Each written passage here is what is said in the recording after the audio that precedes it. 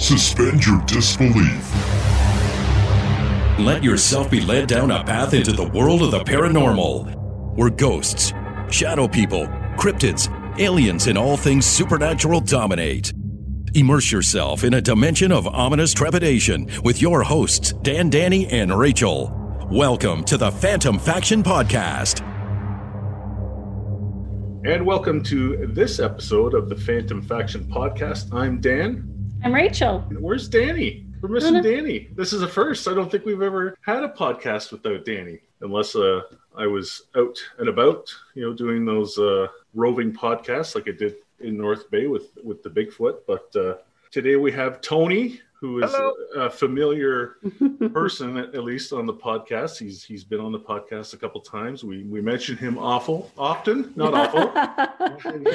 He's pretty awful, but nice to have Tony with us. Yeah, sorry, Tony from SHIP, Strange Happenings and Investigations of the Paranormal. And the reason why I asked Tony to sit in for Danny today is because of our guest.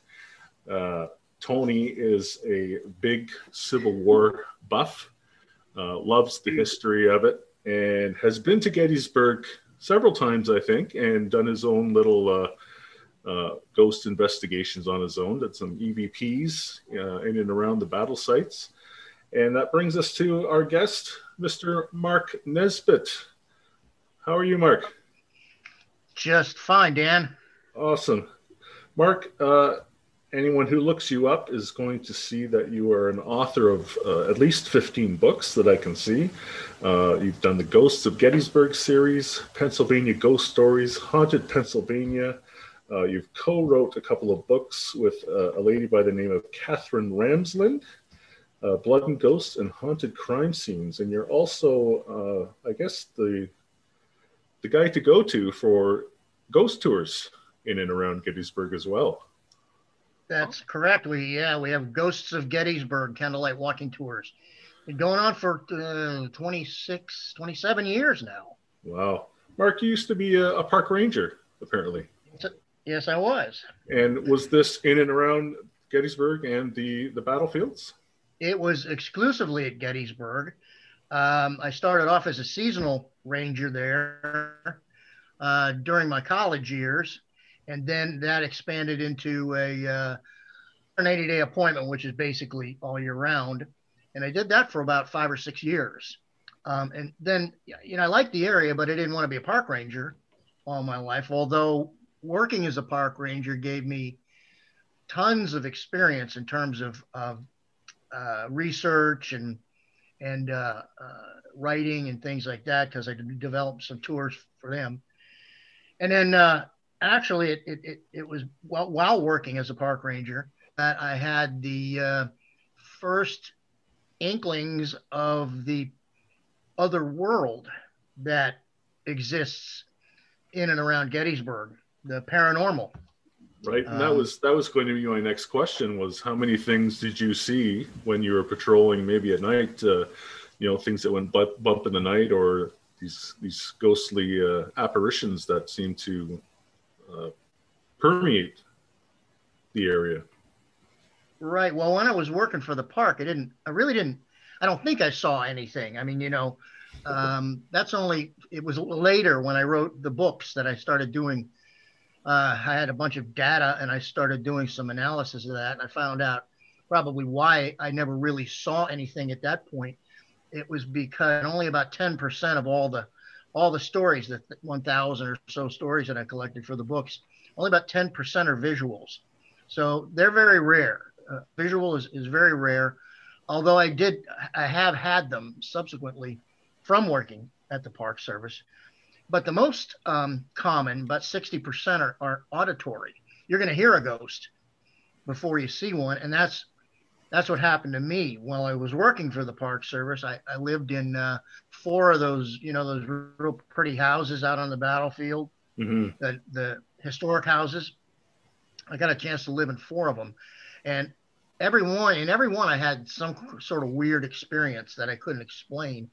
And maybe the one that really got me going on the paranormal was I lived in the National Cemetery Lodge, that beautiful brick structure right there in the National Cemetery. And I was there alone one afternoon, cleaning up my dishes after lunch, which is a rarity to begin with. That was almost paranormal. I was actually cleaning up after myself, but I was walking my dishes out to the kitchen, and I heard what the only way I could describe it was a baby crying or baby crying, and I just stopped. I froze, and I'm like, "What in the heck was that? I'm all alone here. There aren't any babies here." And you try to explain it to yourself. Well, what was it? The pipes? No, it wasn't the pipes. It was a baby crying. So I finished cleaning up, and apparently I casually mentioned it to my colleagues in the coffee room in the next day or so, and they said, "You need to talk to this woman who lived there before you." So I got in touch with her, and sure enough, she'd heard it as well. And the strange part, after I got to thinking about it, there's two different people hearing the same thing in the same venue. After I got to thinking about it, I realized that just 2 doors down from the cemetery lodge was the old orphanage for the soldiers from the Civil War, from their children. And the story of the second head mistress there was like something out of a Dickens novel.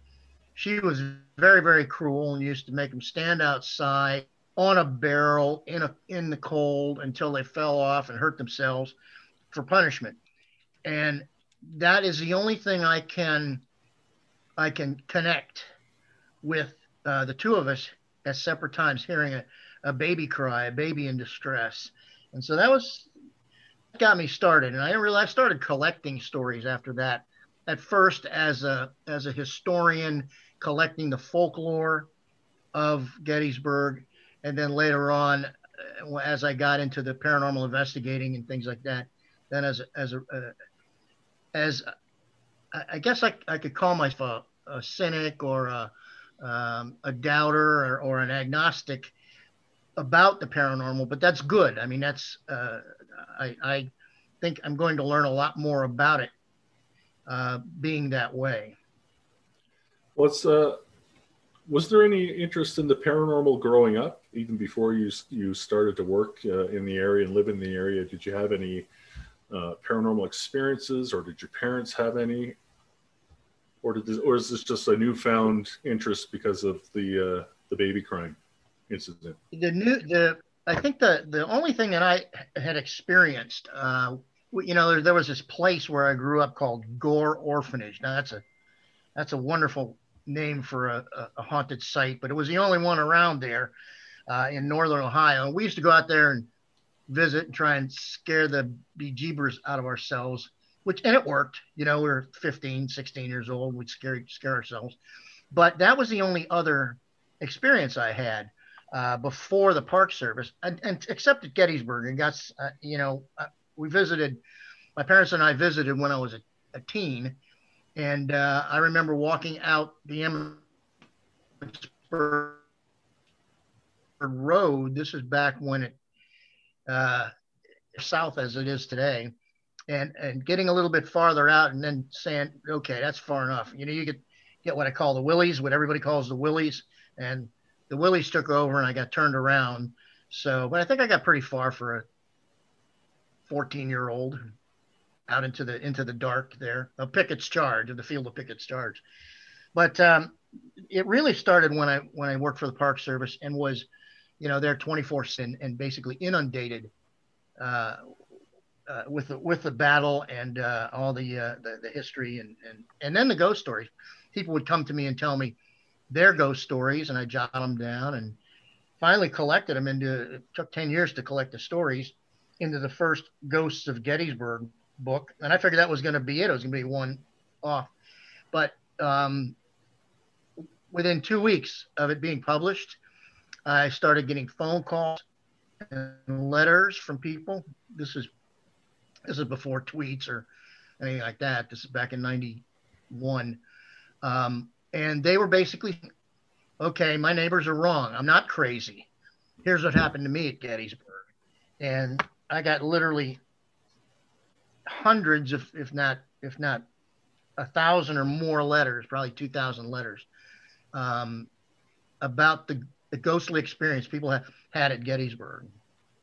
Out of all the areas, including the battlefields, the town proper, what would be the most haunted location, do you think?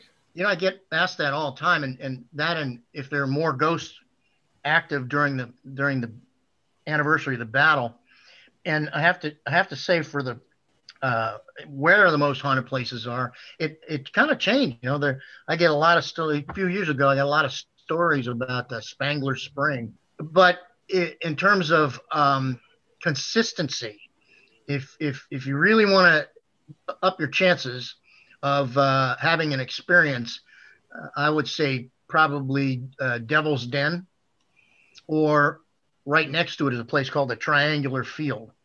And that's where I got some of my first EVP, the electronic voice phenomenon. And Devil's Den, I really get a lot of stories from people who are visiting Devil's Den. My goodness, with a name like that, you gotta. Did the name come before the battle or after? Yeah, it was there before the battle. No one's really sure how Devil's Den got its name. I've heard half a dozen stories, but it was called Devil's Den prior to the battle. And as a matter of fact, it was haunted prior to the battle. I had one of the first stories I got was of a couple of hunters pre-battle, early 1800s, were out in the area hunting. And of course, without any roads back there, it's a jumble of boulders, huge boulders, house-sized boulders. And they kind of got turned around. It was getting dark. It was getting cold. And all of a sudden they looked up and they saw a Native American. And he was like, and so they, they have to lose. So they started following him, and they ended up in a place that they recognized, and went to catch up with him, and he kind of disappeared. So he basically helped them out of this jumble, this maze of boulders. But that was one of the very first stories, pre-battle stories that I'd heard about Gettysburg. But that was Devil's Den. So I would say those are probably the two most haunted places. Tony, I saw you nodding your head when Mark was mentioning these places. You've been to Gettysburg twice, and I know that you took your recorder with you, and you're certainly the person to talk to about EVPs and your clairaudient abilities that you have. Can you tell us a little bit about that? Devil's Den, right, is a rock formation, right, but right in the middle there's a big crevice, an opening that you can crawl into, and it opens up very, very wide. And apparently during the battle, if I'm correct there, Mark, that a lot of Confederates, right, use that as refuge, right, from the bullets being fired down from above, right, a little round top onto it. And a lot of people died there. And when you walk in there, it's eerie. You're surrounded, and with an opening, right, and you know that people died in there, and it's very creepy.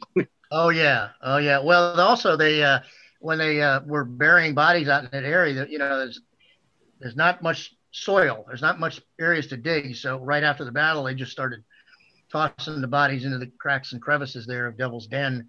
So you I'm territory there, Tony.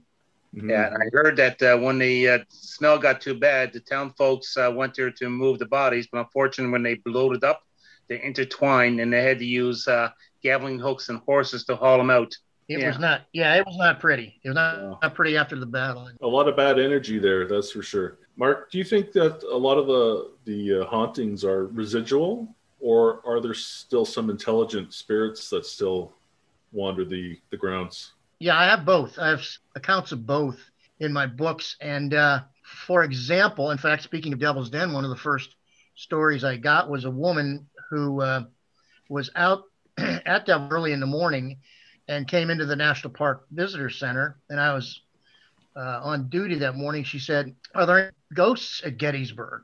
Of course, we were all interested. We said, "Why? What happened?" And she said, "Well, I was out at Devil's Den earlier this morning. Right after the park opened, there wasn't anybody there. And I got a little turned around, so I parked my car, and I got out, and I figured I was going to take a picture, and got way up on top of the rocks and looked around. And I was looking through my camera, and all of a sudden I felt like there was somebody near me. looking at me. So I turned around. Sure enough, there was a guy standing there. And he said, what you're looking for is over there. And so I turned to see what he was pointing at. And I said to myself, well, how's he know what I'm looking for? She said, I turned around and he was gone. And he just had to have vanished because there was no place for him to go. I was up on top of the rocks and there's no place for him to go. And so she came in and told us, and we said, well, what did he look like? She said, well, kind of like a hippie. He had a big floppy hat, shoulder-length hair, ragged clothes, barefoot, ragged trouser hems. And the historians there were kind of looking at each other because she basically described a Texan.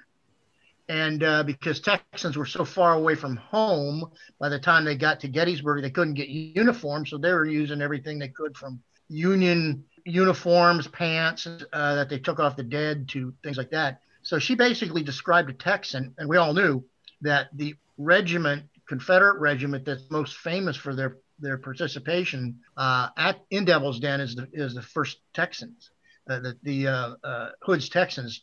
Basically, they basically took Devil's Den away from the Union troops in that area. And so she probably got a vision into the past, but that's an interactive, where he recognized her, he acknowledged her, and actually spoke to her. And then as far as the residual spirits, maybe the most famous is one that we've named the Phantom Regiment. And I have several accounts, and one in particular, they all run the same. They all go the same, basically. One is about this woman and her son had gone out on driven out on the battlefield, and in the back is a family dog. And he's kind of important into the story. And as they got out to the peach orchard and were heading east on the wheat field road, they came over the crest of the hill and they looked down and they saw a unit of soldiers marching around, doing maneuvers. And at first they thought maybe they're going to have a reenactment somewhere. But and the dog in the back was looking over their shoulders and growling at what the dog was seeing.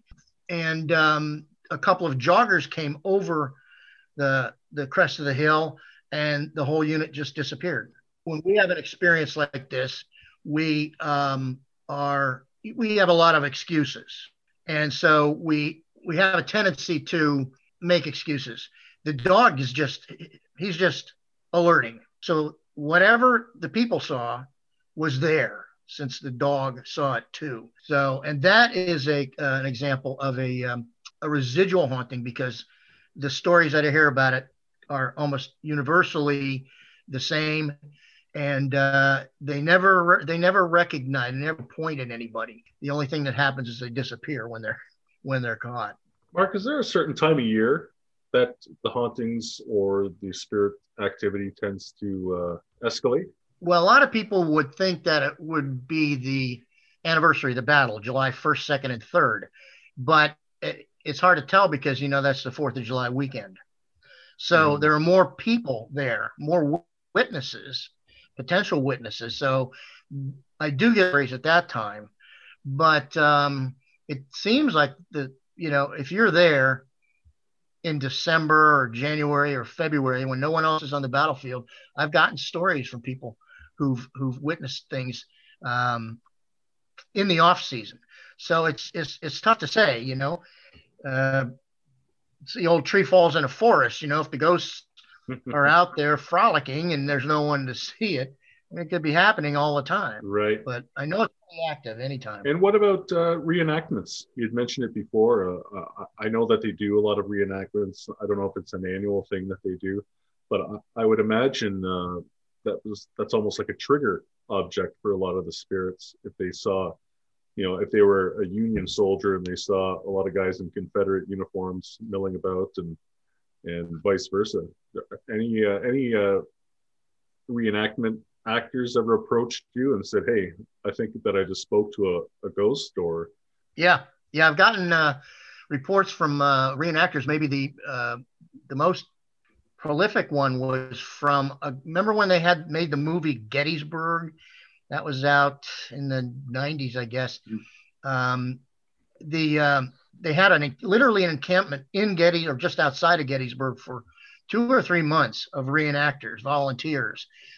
And I got a letter from a guy who was there most of the time. He was from California, and he sent me 13 pages of just notes. Okay, in other words, just a paragraph or two of things that happened that he'd heard about from guys that had been in the encampments. And it kind of makes sense. It indicates that they can see, as we can see them periodically, they can see us as well from their side of the veil. And it certainly would make sense. I mean, if the last thing they remember, or if they look down at themselves and see that they're in uniform, they realize that they're a soldier, and all of a sudden they see a reenactment, an encampment, and they walk right in. They smell the bacon, they smell the coffee. And then all of a sudden, somehow, for some reason, they realize, hey, I'm not supposed to be here. So, right.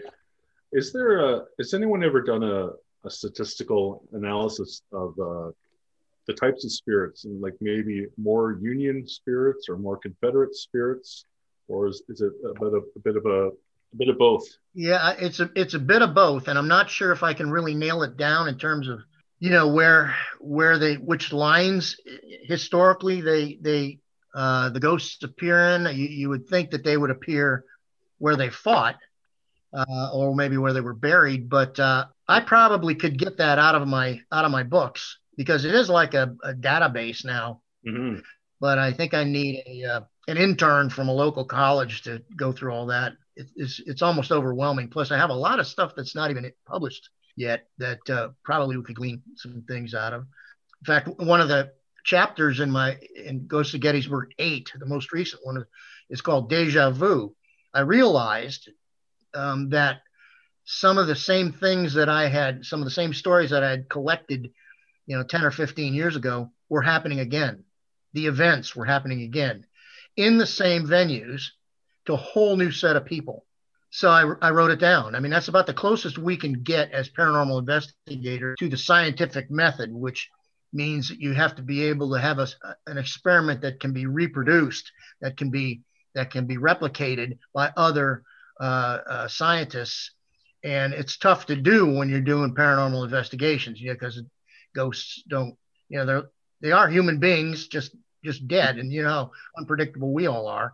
That's right. But so this is about the closest thing that I've gotten to being able to replicate an experiment. Tony, you have an interesting story that you told me a couple times when you were down in Gettysburg. Something about one of the monuments where someone either from the north or the south was collecting water, and you got a very interesting EVP. That was in Fredericksburg, right? Okay.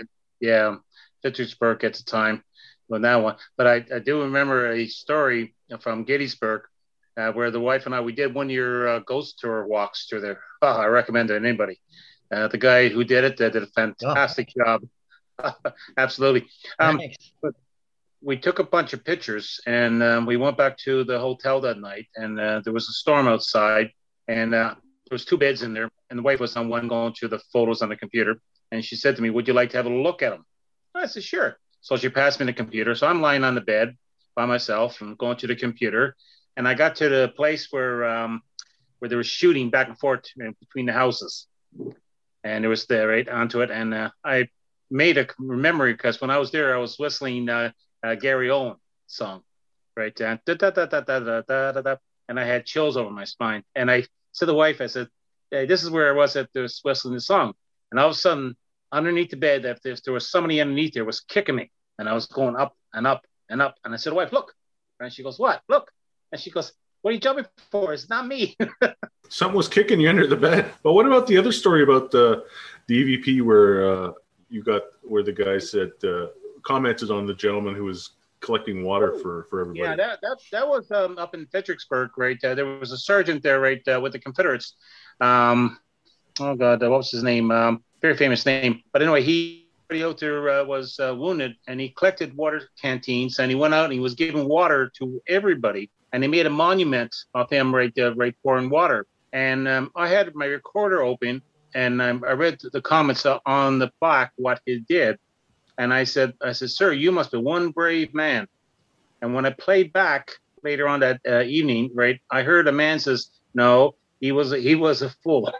No, he was a fool, and that was, it was pretty intriguing right onto it. But Fredericksburg is a whole different ball game. It's all haunted.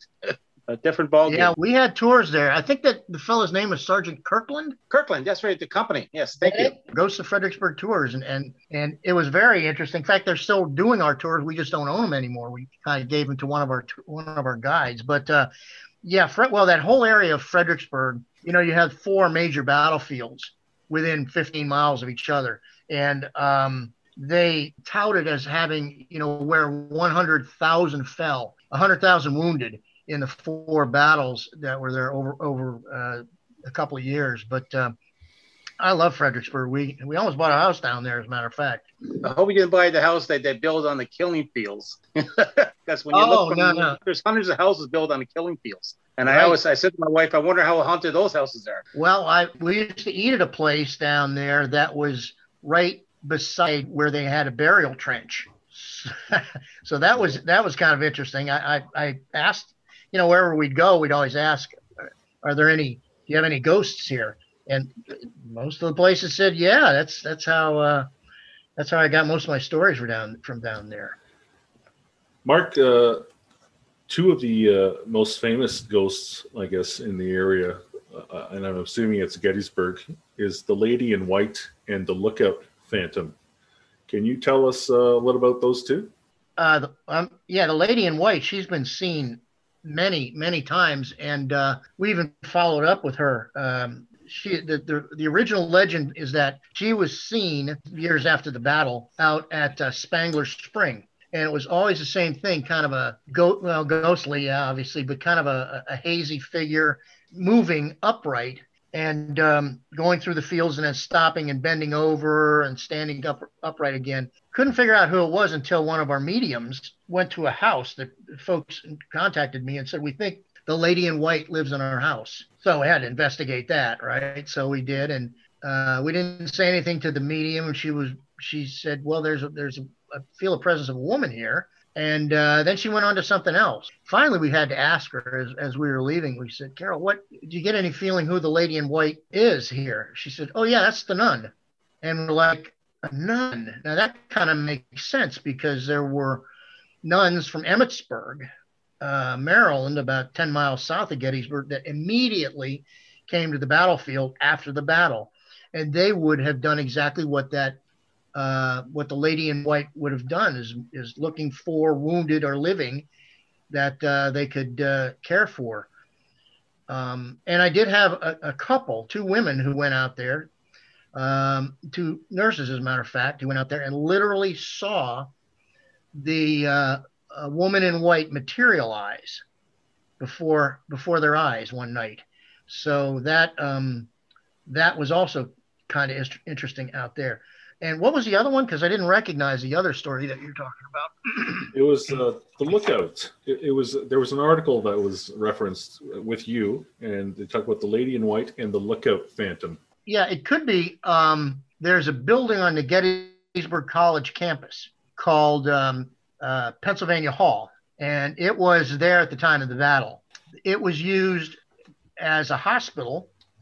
And also since it's one of the tallest buildings in the area, as a spot for the officers to climb up in the cupola on top and do a observation. In fact, they say Robert E. Lee was actually up in that cupola for a little while, watching the battle as it progressed.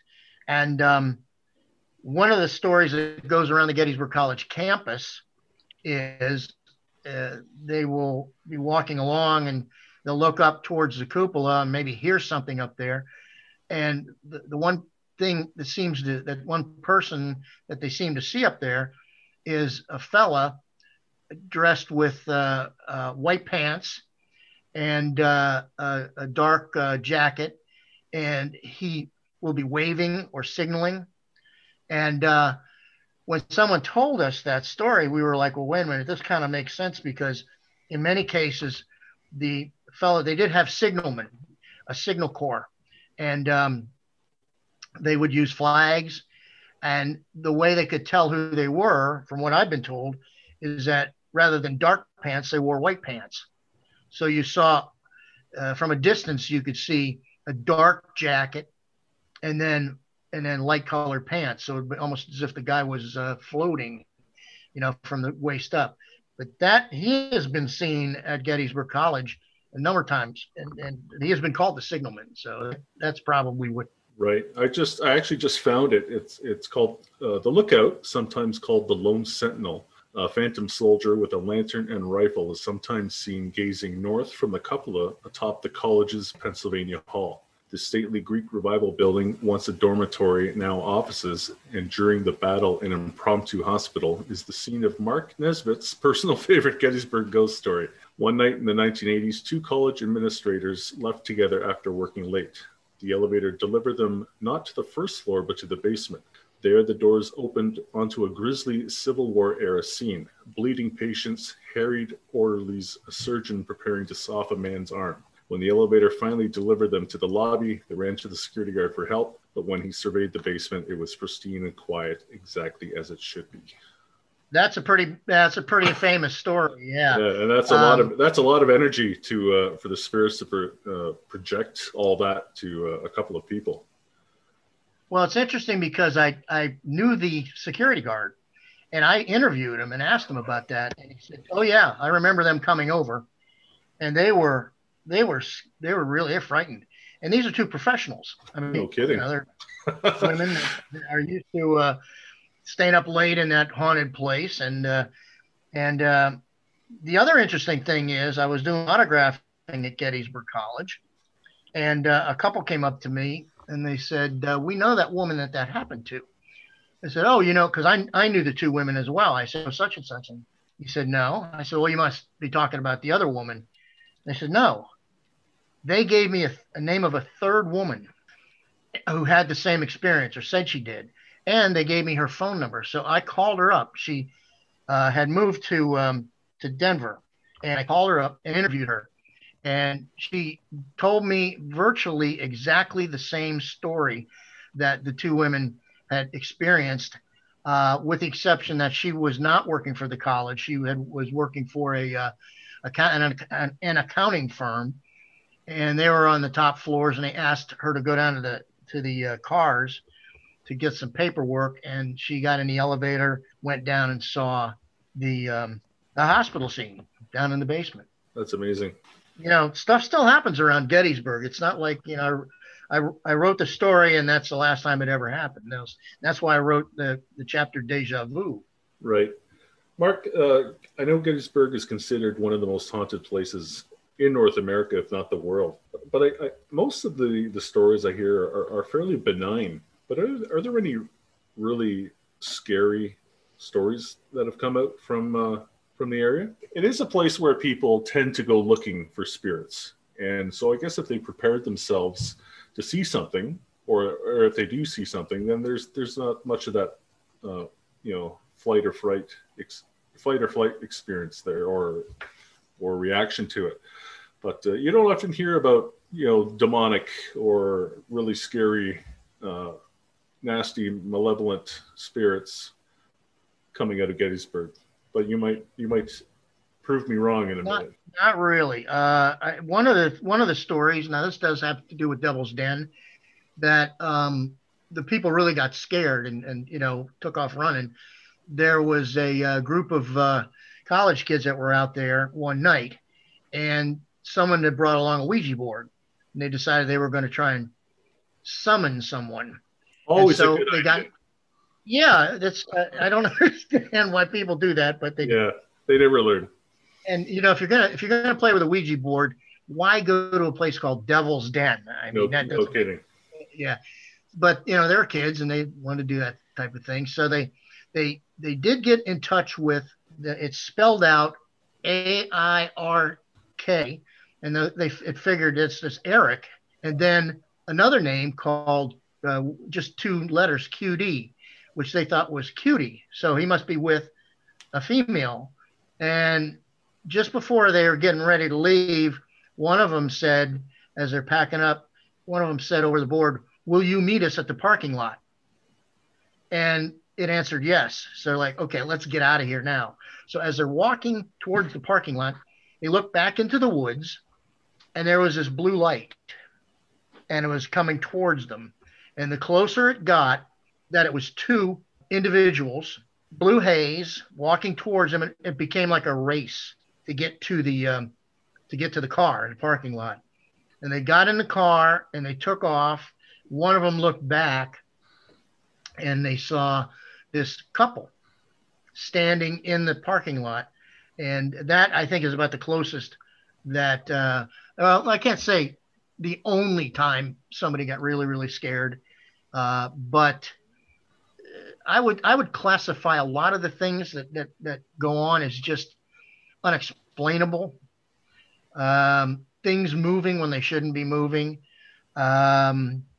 Noises where you shouldn't hear noises, especially, for example, footsteps. People will be walking through the National Cemetery, hear footsteps behind them. They'll turn around and nobody's there.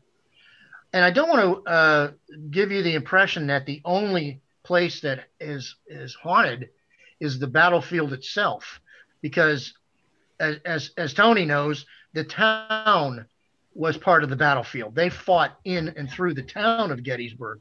The building that we run our ghost tours out of was occupied, we're pretty sure, by Georgia troops.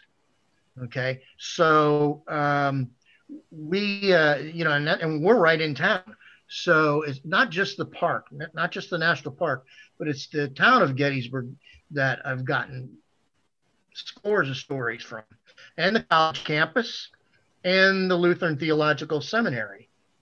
They were all fought over and had burials, and some of the buildings became hospitals. So Gettysburg itself became part of the battlefield, and is also haunted. Mark, I've got a question for you, and it's kind of steering away from the spirits, but we are into all things paranormal, so I've got to ask you: does Gettysburg get any UFO sightings, or is it a hot spot for anything else other than spirits? Do you ever get any Bigfoot related stories? Or there's a group that has done some Bigfoot experiment or hunting in the Gettysburg area, but they haven't, as far as I know, haven't been successful. But as far as UFOs, Patty Wilson, one of my other co-authors, collected a story about UFOs being seen over the battlefield.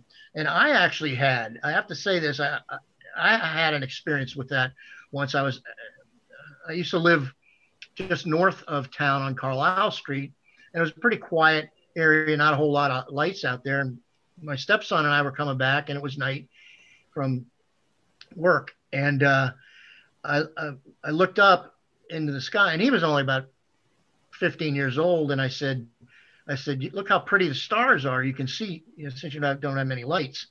And I saw a light going at a pretty good clip. It was fairly high. And I said, I wonder if that's a space station that's going by. I said, you see that? See how fast it's going relative to the stars? He goes, yeah, look at that. And it was moving along, and all of a sudden it did a 90-degree turn and just went the other way. That's not right. That's your next book. There's your next book right there. Yeah. The UFOs of Gettysburg. I got a question to ask you, Mark. Yeah. When I was there, I went on one of the tours by the national parks, people put on, and we did about an hour tour. At the end there, and I went up to him and asked him, I said, can I ask you a question? He goes, sure. I says, I noticed during the whole tour, you did tour, and everything was about the Union. He goes, okay. I says, you didn't talk about the Confederates. He goes, well, I said, why? And he looked at me right in the eye. He says, sir, you want to hear about the Confederates? You got the wrong tour. I sort of got the sense there that there's still resentment, for what the Confederates did, even today, in Gettysburg, even though it is part of Gettysburg history. up there, because it's because when I heard some of the stories, what they did to the Confederate bodies, like the story where they threw the bodies they found in the river, right? They disposed of them, right? And unfortunate rain, and their bodies float down the river, and they plugged up the river, and it caused a flood. Am I correct? Well, there may be some antagonism there. A lot of the guides, a lot of the local people have names that you would recognize from the battlefield. I remember when I first started there were Trossels, there were Weikerts, there were people like that who were guides. And Gettysburg, though, historically has always kind of been split. It was both a Union and a Confederate area, being that close to the Mason-Dixon line. And of course, Jenny Wade was the female, the only civilian killed in the battle. And she was, John Burns, who was another hero of the battle, called her in a letter a she-rebel. And so that family may have had a connection, because her name wasn't Jenny, her name was Virginia Wade, and her sister's name was Georgia. So the Wade family probably had Southern sympathies, and that's what John Burns was talking about. So and it still could happen. I know one of the guys I worked with, his name was Colonel Jacob Sheeds. He knew more about the battle than anybody I've ever met, and he was a staunch Unionist.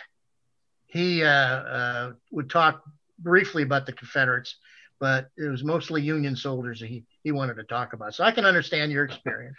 Just to go along with what Tony said, this isn't paranormal related, but my aunt and uncle, originally from Toronto, moved to Pennsylvania because my uncle worked for, I think it was for Boeing or one of the major aircraft suppliers.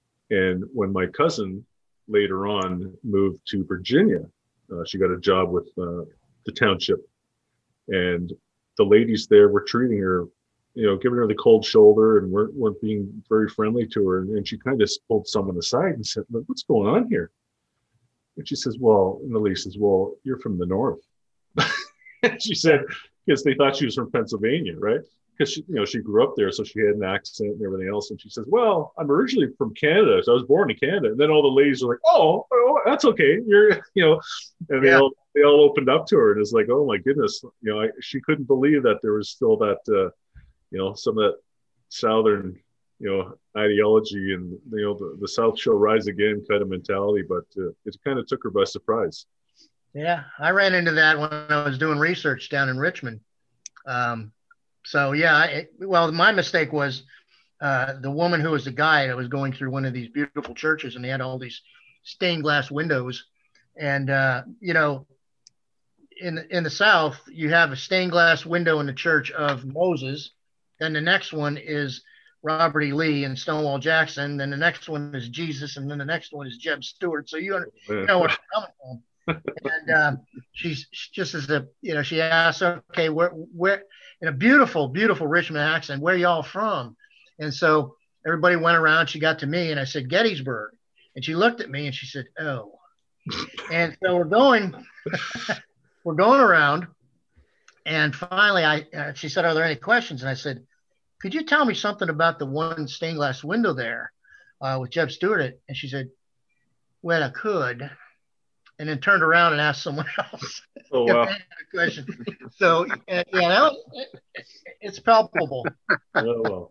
It's palpable down there. Mark, before we wrap things up, I'm going to ask you to regale us with one more ghost story. Make it a good one, maybe one of your favorites. Strangest thing that ever happened to me, maybe? Weirdest thing? Sure, other than visiting Richmond, Virginia. Okay. There is a farm called the Daniel Lady Farm, and it's owned by a nonprofit. It was a hospital at the time of the battle. The front room was operating room, and it belongs to a nonprofit, and I was on the board of directors for the nonprofit, and they had a caretaker out there, and he called me up one day. I mean, there are blood stains on the floor that poor Mrs. Lady couldn't get out after years and years and years. So we definitely know that was a hospital scene. The caretaker called me up one day and he said, Mark, if you want to see something paranormal going on right before your eyes, come on out. I mean, who can turn that down, right? So threw the gear in the van and drove over there. And I had my video camera just going. And he said, it's in the operating room. It was all cleaned up yesterday, but you got to take a look at this. And I walked in, and there on the floor were long streaks of liquid, a rust-colored liquid, drops of it that looked like they were crystallizing. Man, I put a yardstick down and started taking pictures. These were 5-6 feet long. I said, did a pipe break downstairs? He says, no, this is all clean. We had a group in yesterday, and this was all clean yesterday. I came in here this morning, and it's like this. I said, do you have a tissue? He said, yeah. So I soaked some of it up, and I put it away, and an hour taking video and pictures. I said, I don't know what to say about this. He says, I got to go out in the field. I got work to do. I said, okay. So I left. A couple hours later, I get another phone call from him. He said, Mark, it's gone. I said, what are you talking about? He said, it disappeared. So I jumped in the car again, went out there and had my camera going. Once again, walked into the room and it was gone. It disappeared. So I'm taking the video and you can see him squat down. He said, right here, right? I said, yeah. He says, what the heck is this? He's got a thin layer of dust on his fingers that you can see in the video. And my wife was there and she said, what about the sample that you got? I said, I don't know. That may have disappeared too. So she ran out to the car. That was still intact. Now, the group that owned the building was pretty well connected, and the lawyers and stuff like that. So they took the sample and sent it off to a forensics lab. And 3 or 4 weeks later, the results came back from the tests they did on that sample. The liquid was blood, and the species was human, and it had vanished. And I mean, there was no trace of it. And yet in the corners of that room were big splotches of blood that had been there for 150 some years. I don't know what happened there, Dan, whether I got caught in a time warp, in a loop or something, right. But it was dry as a bone. It had dust on it when we got back to it. So that has to go down as the strangest thing that ever happened to me at Gettysburg. That is pretty cool. Wow. Spirit blood. Mark, are your tours still going on even during all this crazy COVID time, or is there a bit of a lapse? We're offering private tours of 2 to 15, and so we charge accordingly as our group tours. But Some people feel a little more comfortable that way. Our regular tours will open for Saturday nights. If people want to book a tour or get a hold of you, where do they go? Go to our website, ghostsofgettysburg.com. That's plural, ghostsofgettysburg.com. All righty. And if anybody wants to get a hold of your books, I think Tony might, unless he already has a couple of them, you never know. How do you get a hold of your books? Same place, ghostsofgettysburg.com. They can be ordered through us. Awesome. Mark Nesbitt, thank you so much. And, Tony and I had planned on doing a Gettysburg run before all this, the world went belly up. Maybe if things open up soon enough, we'll get to meet you in person. Oh, yeah. Mark Nesbitt, thank you so much for being on the Phantom Faction. We love the ghost stories. This has been a good one. Thank you so much. Thanks for having me. Phantom Faction Podcast, a podcast to educate, entertain, assist, and guide anyone involved or interested in the paranormal. To reach out to Phantom Faction, see our Facebook page or email us directly at phantomfaction@outlook.com.